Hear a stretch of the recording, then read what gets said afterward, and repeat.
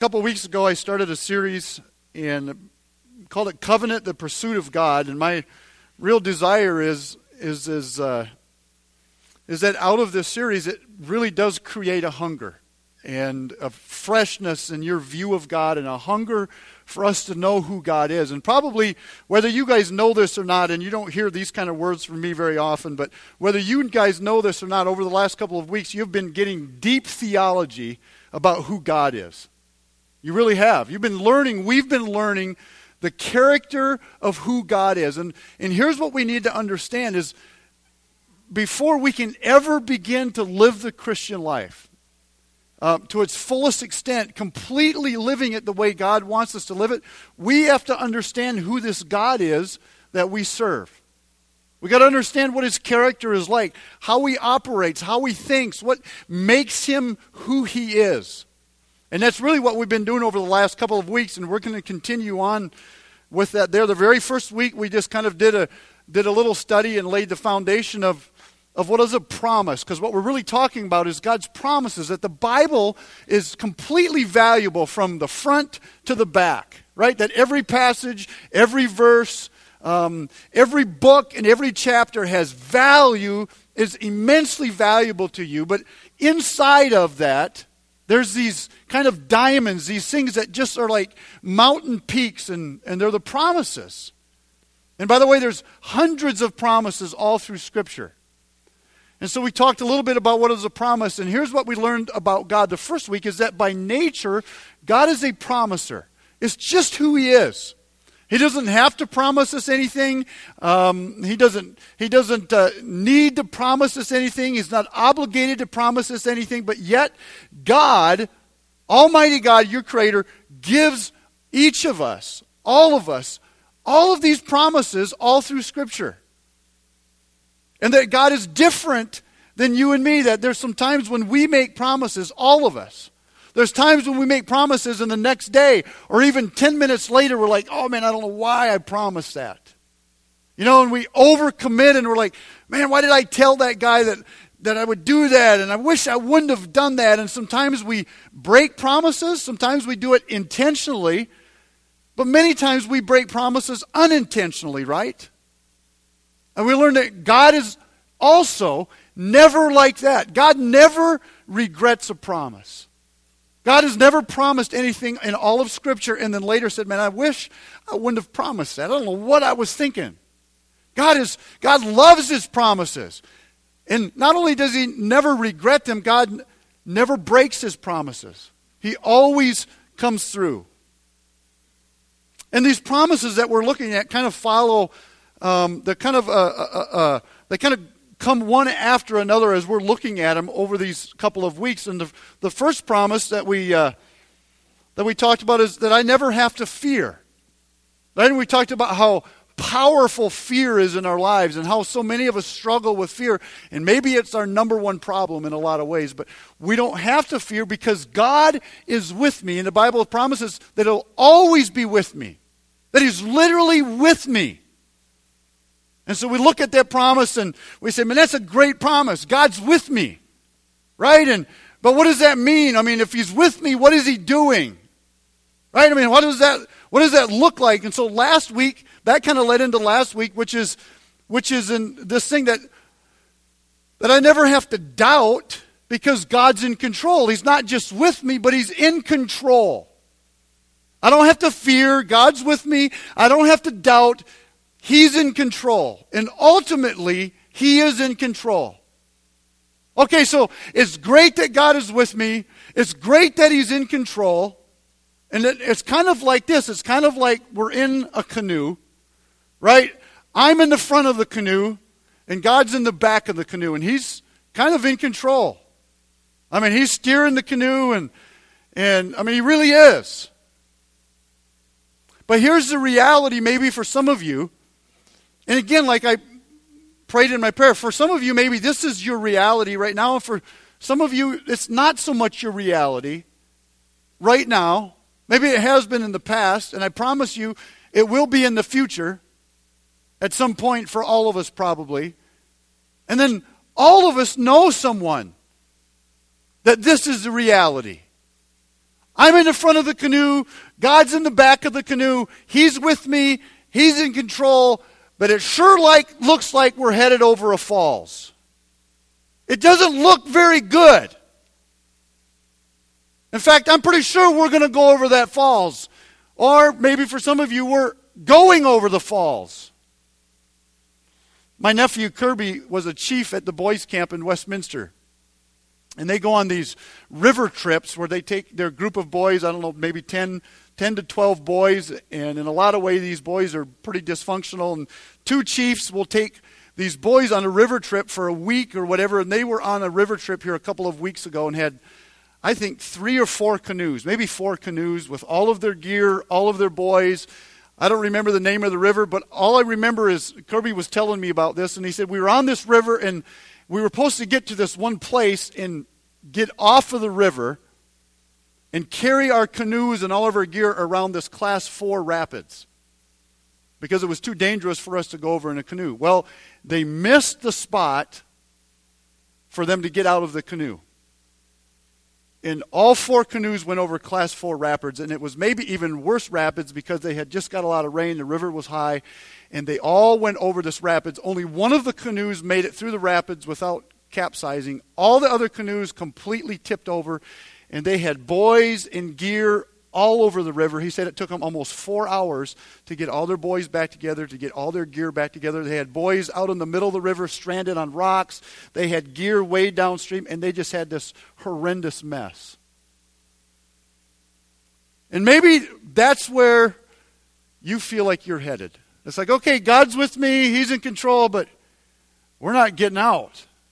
I mean, it looks like we're just going to go straight through and we're going to go right over the top. And I know that this is a reality for all of us, is either it has been that way in the past, right? Something happened, it's like, God, why did you let that happen? I thought you were in control. Well, we went straight through the rapids. And you know what? I didn't stay in the boat. And it leads us to this promise today.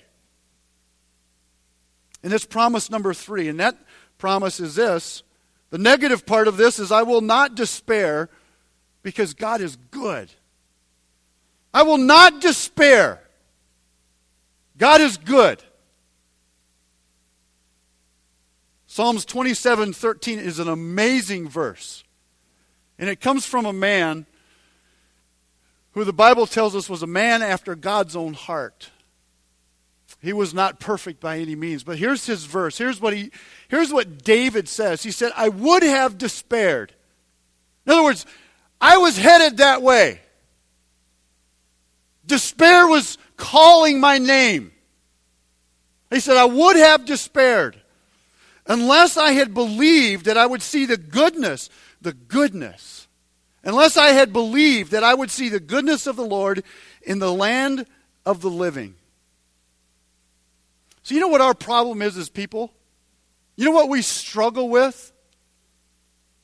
We can kind of buy into these promises and say, okay, God is with me, I won't be afraid. God's in control, I get that. And okay, God is good, but it's so hard for us. I mean, we kind of get it, but it's so hard for us to get our hands around it and just believe it. If we could just see the end, right? If we could just know that, okay, we're going to go over the rapids, it's going to be really tough. If I could just see the end, if I would just know, if I would just know that I know that I know that at the end, it's going to be awesome. And everything's going to be good. And it's all going to be better. And it's all going to end. Isn't it our problem is we can't see the end result. And it's hard. If we could just see the end, if we could just see the other end of the struggle, if we could just see the healing, and we know that it's there,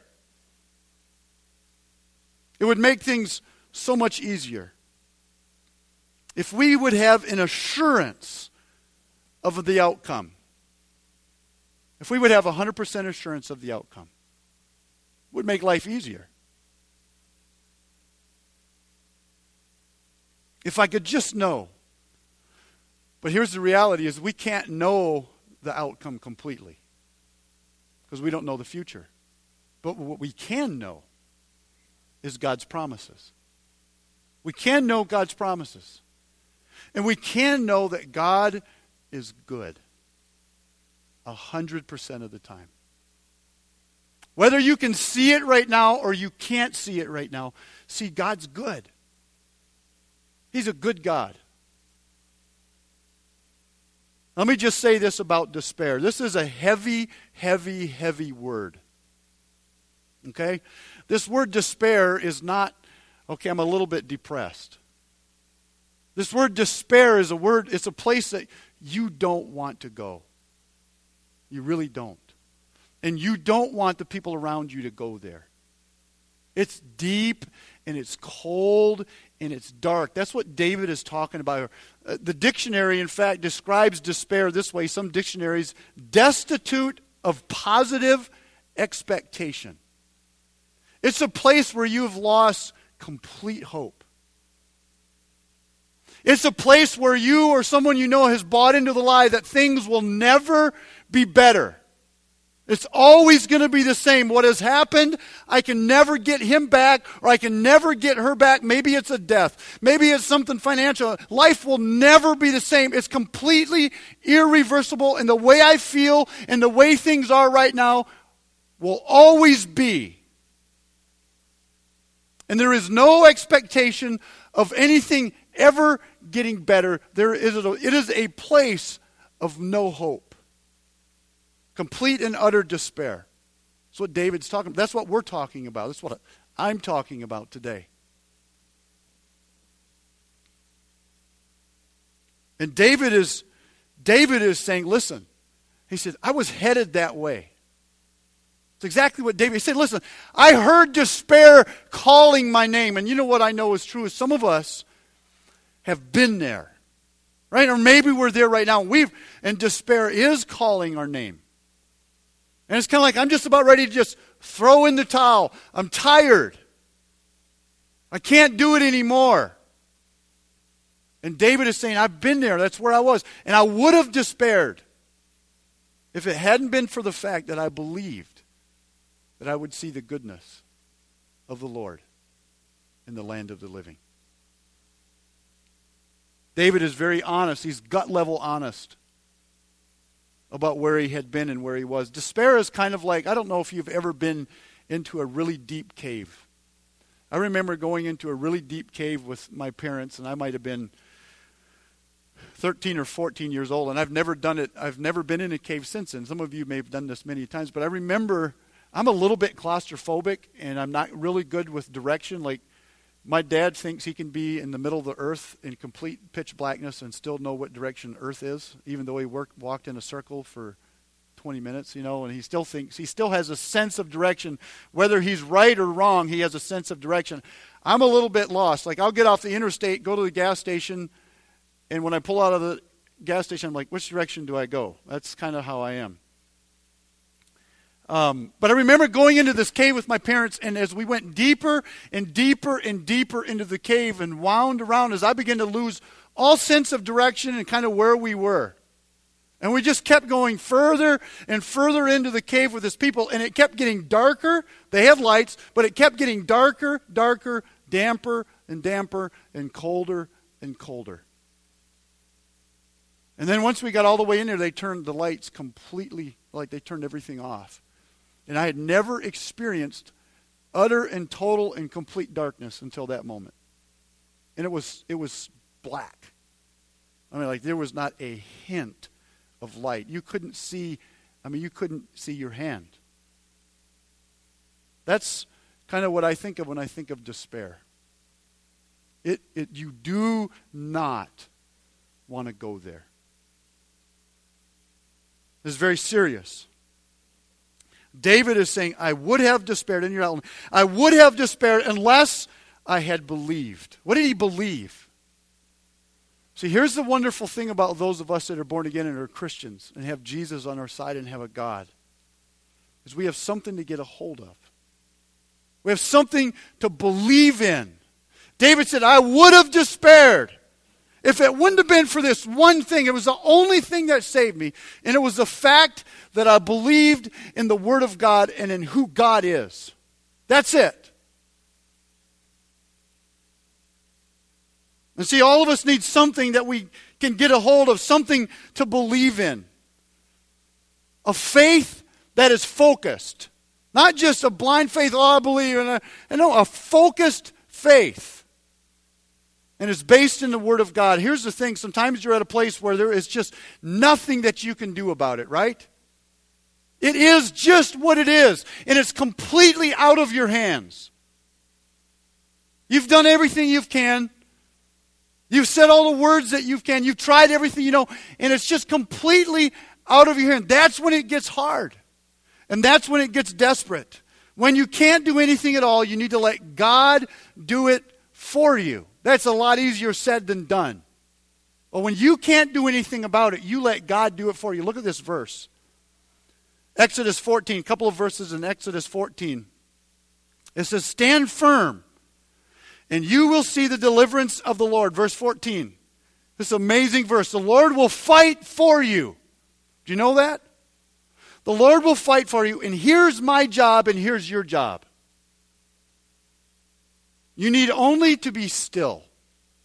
Another translation says you only need to just be silent. Just zip it up. For some of us, we need to go to a pet store and buy a muzzle and put it on. And you read that verse and it's like, okay, all I have to do is be silent. That can be the hardest thing for us to do. And here's what he's saying. He says, listen, I'll fight for you. Your job is to just be still. You just shut up. And I'll fight the battle for you. It's exactly what he's saying. When you can't do anything about it, when you can't change it, when it's been done, God says, listen, I'll take care of it. All I want you to do is just be still. Psalm says, be still and know that I am God. It doesn't say be active. It doesn't say go do all kinds of things on your own. It doesn't say try to change things like crazy on your own. It says be still and know that I am God. My job is to be still sometimes. Isaiah 30 verse 15, it's not in your outline or on the overhead. It says this. It says, in quietness and confidence is your strength. It's amazing how many times in Scripture it links our ability to be still and quiet to the presence of our Heavenly Father. Over and over and over it does. It's so hard for us to quiet our lives sometimes and to be still and to be quiet. We tend to get hurried and busy and have noise all the time. What did David believe in? He said, listen, I would have despaired if I hadn't believed. Here's what he believed in. I would have despaired unless I had believed that I would see. That I believed I would see. I'm going to see it. I'm going to see it with my own eyes, not my children, not my grandkids, not someone else. I'm going to see the goodness of the Lord. It's going to happen. I'm going to experience it. I'm going to be there. I'm going to know it. It's not like 150 years from now when I'm gone. It's not going to be after I'm dead. I'm going to see the goodness of the Lord. The question for you and me again is seeing the end result. And we're going to say, okay, but when am I going to see it? When is it going to happen? When is it going to go from when? When is it going to go from where I believe in God till I receive from God?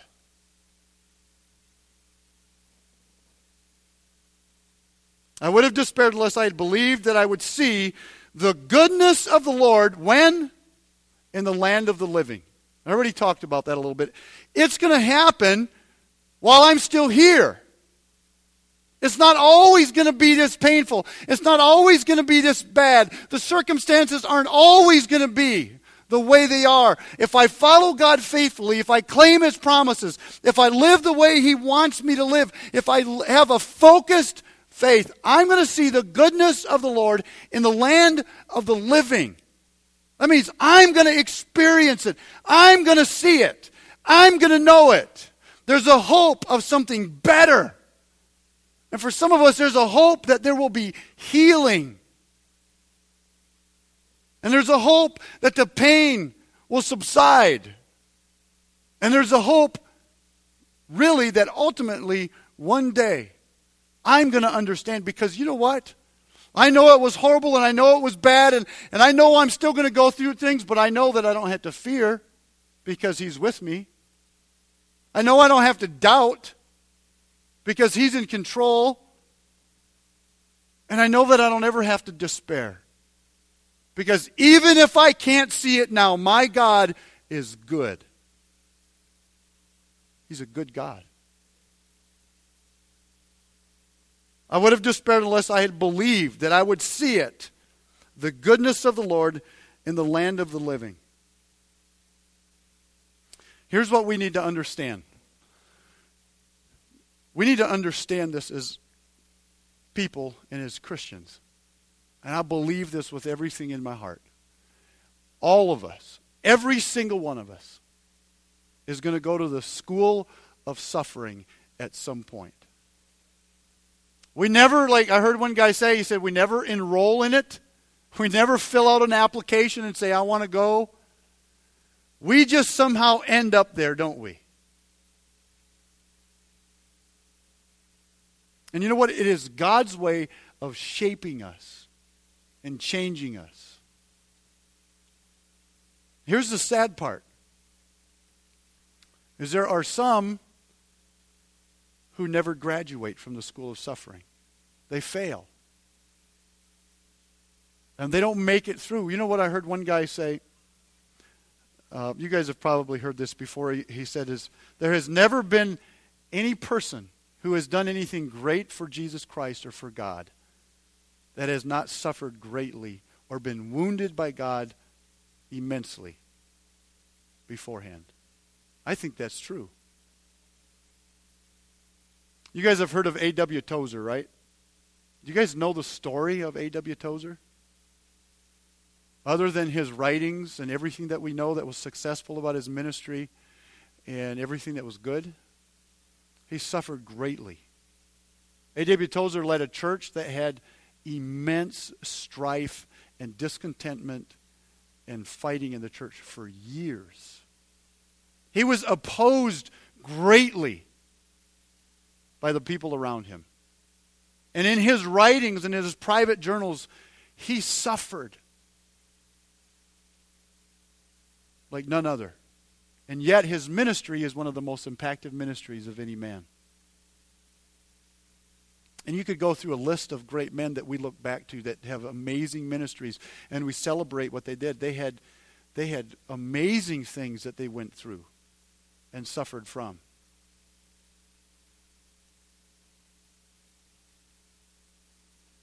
You know what?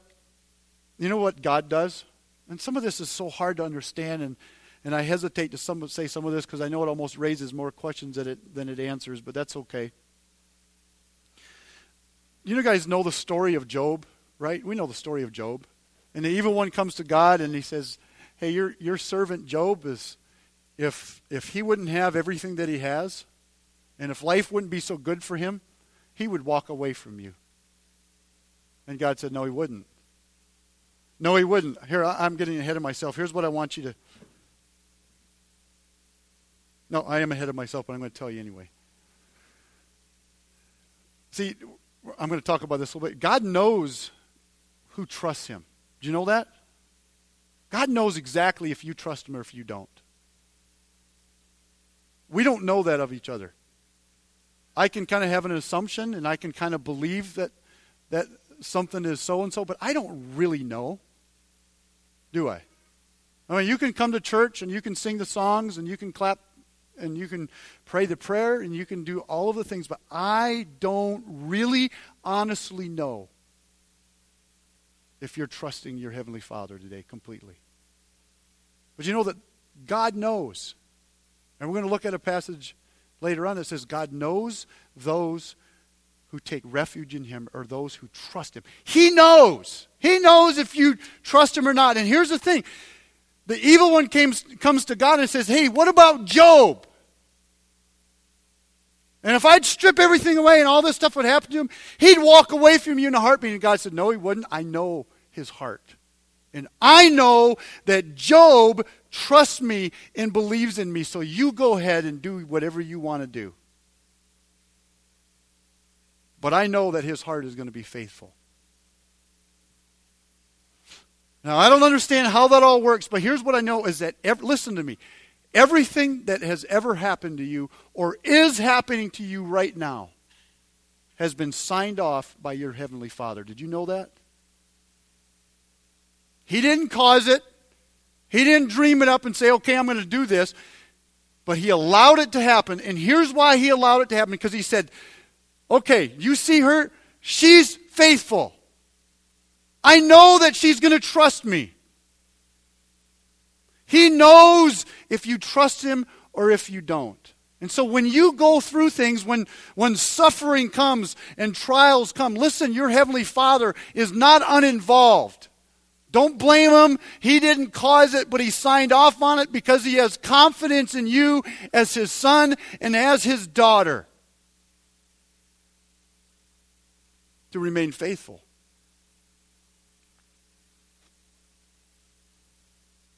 All of us are going to go through or have gone through and will go through the school of suffering. All of us.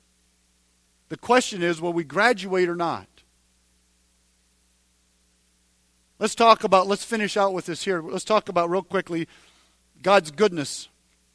Some things that are important about the facts about God's goodness. Number one, God's goodness is something he wants us to experience. Okay, we already talked about that a little bit. But he wants us to experience it. Look at this verse, Psalms 34, verse 8. It says, taste and see that the Lord is good. I don't want you to just know it. I don't want it to just be head knowledge. I want you to experience it, is what God says. I want you to taste it. I want you to live in it. That's why David says, I would have despaired unless I had believed that I would see it, that I would experience the goodness of God in the land of the living. That's an amazing promise. It's an amazing promise. God wants us to taste it, to experience it personally. For me, it's for me, and it's for you. Number two, the goodness of God is the eventual conclusion of every generation of his followers. Let that sink in. The goodness of God is the eventual conclusion, the eventual end, the eventual reality of every generation of his followers. Psalms 100, verse 5. For the Lord is good, and his love endures forever. His faithfulness continues through all generations. Every generation. If you walk faithfully, you will see the goodness of your Heavenly Father. Have you ever met an 85-year-old couple or an old man or an old lady that has walked faithfully with God and would ever say God's not faithful? Never. Every older person, every older couple that has walked faithfully with God would say God is good. And see, here's what I'm saying here is one day you will say it if you walk faithfully. One day you will say God is good. It's not always been easy. It's been hard sometimes. And I've wondered sometimes. But you know what? Ultimately, what I've found out is God's good. He's a good God. Number three, God's goodness is present in everything that he does. It's not just a few things. It's not just a couple of things. It's everything he does is saturated with his goodness. Psalms 145, verse 9, it says, the Lord is good to all. His mercies are all over all of his works. Number four, the goodness of God. And here's where we struggle so desperately sometimes. The goodness of God is not immediately apparent sometimes. Or should I even say, you could almost say, the goodness of God is not immediately apparent a lot of the times, or almost all the time. When bad things happen. You know what, I was challenged kind of on this here. Some of you know Sam Henry and Katrina Henry, and some of you don't, but Katrina, just to give you an update, Katrina did have a major stroke on Wednesday. You guys correct me if I got some of the mistakes, some of the details wrong, but a major stroke on Wednesday and was really in critical condition, ended up at the hospital, but since Wednesday to now has made significant progress and is actually recovering much quicker and better than the doctors and the neurologists ever expected. So God has been answering prayers. But she's still going to be in intensive care till Monday, and then I think there's a lot of therapy, and there's still some things they really have to go through, so you guys continue to pray. But I was challenged by the update that Sam Henry sent, because he went through, he's actually kind of a writer, so he wrote this big, long kind of updated what had happened and everything was going on. And then at the bottom, he had a section and he said, here's the things that we have been blessed with and we've seen God be faithful in. And I thought, wow. In the middle of that, and he listed like 5 things. He said, God is da-da-da and da-da-da, and all these things that they've seen the hand of God, and they're so thankful and blessed with. That's challenging. Sometimes it's not immediately apparent, right? Especially when things take the wrong direction. Especially when your worst nightmare comes to fruition. Or the worst that you can imagine happens. Many times it's not immediately apparent. Then it says this, here's this kind of this theme again of being silent and waiting. It says the Lord is good to those who wait for him. The Lord is good to those who wait for him. That's hard. Wait for him. Wait for him instead of getting bitter, instead of getting cold, instead of going to a dark place. Just wait for him. When he says, I'm good to those who wait for me. Number 5, the goodness of God is a refuge. Here's what I talked about a little bit ago. The goodness of God is a refuge, and he knows those who trust him. He knows if you trust him or not. He knows if you trust him or not. Nahum 1 verse 7, it says, the Lord is good, a stronghold in the day of trouble. And he knows those who take refuge in him or those who are trusting in him. Listen, if difficult things come your way, your Heavenly Father must have lots of confidence in you. And again, I don't know how that all works, and I don't know how you balance all of that out, and we're never going to figure it all out, but I think you can take so much comfort in it. It's like, well, God trusts me enough to walk through this. And he believes in me enough to allow me to be his person through this. He knows those who take refuge in him.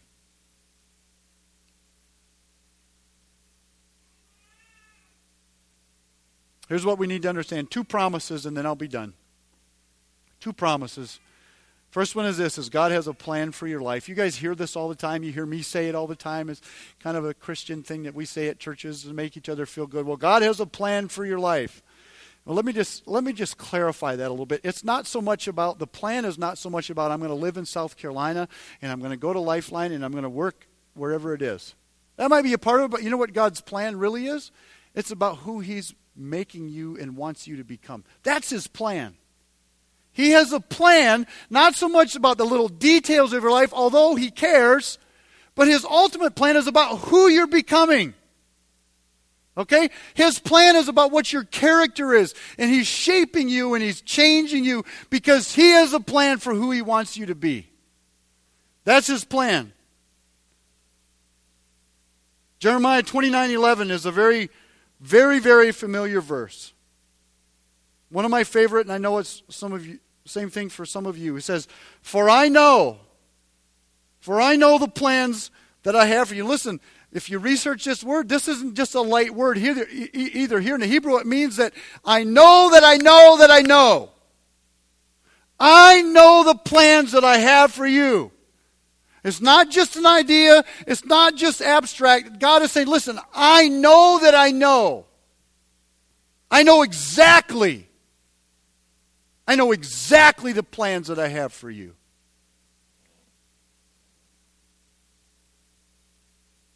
And then he goes on to describe them. For I know the plans I have for you, declares the Lord, plans to prosper you. One version says plans for wholeness. Isn't that amazing? Plans for wholeness. I have plans to prosper you or for wholeness and not to harm you. Other versions say, and not for evil. And then he finishes with maybe the best promise that we can talk about today. One of the best. I have plans to give you hope and a future. I have a future for you. I have a future for you, and I have plans to give you hope. And that hope is talking about this. It's a confident, faith-filled confidence of something better ahead. Something better ahead. Confident hope of something better ahead. That it's going to be better. That it's not always going to be like this. And then kind of the New Testament version of that same verse, which is our memory verse for this week. It says, and we know, Romans 8 verse 28, and we know, I know that I know, that in all things, that's everything, all things, the good, the bad, the pretty, the ugly, whatever it is, all things, God is doing what? He works for the good of those who love Him. It's conditional.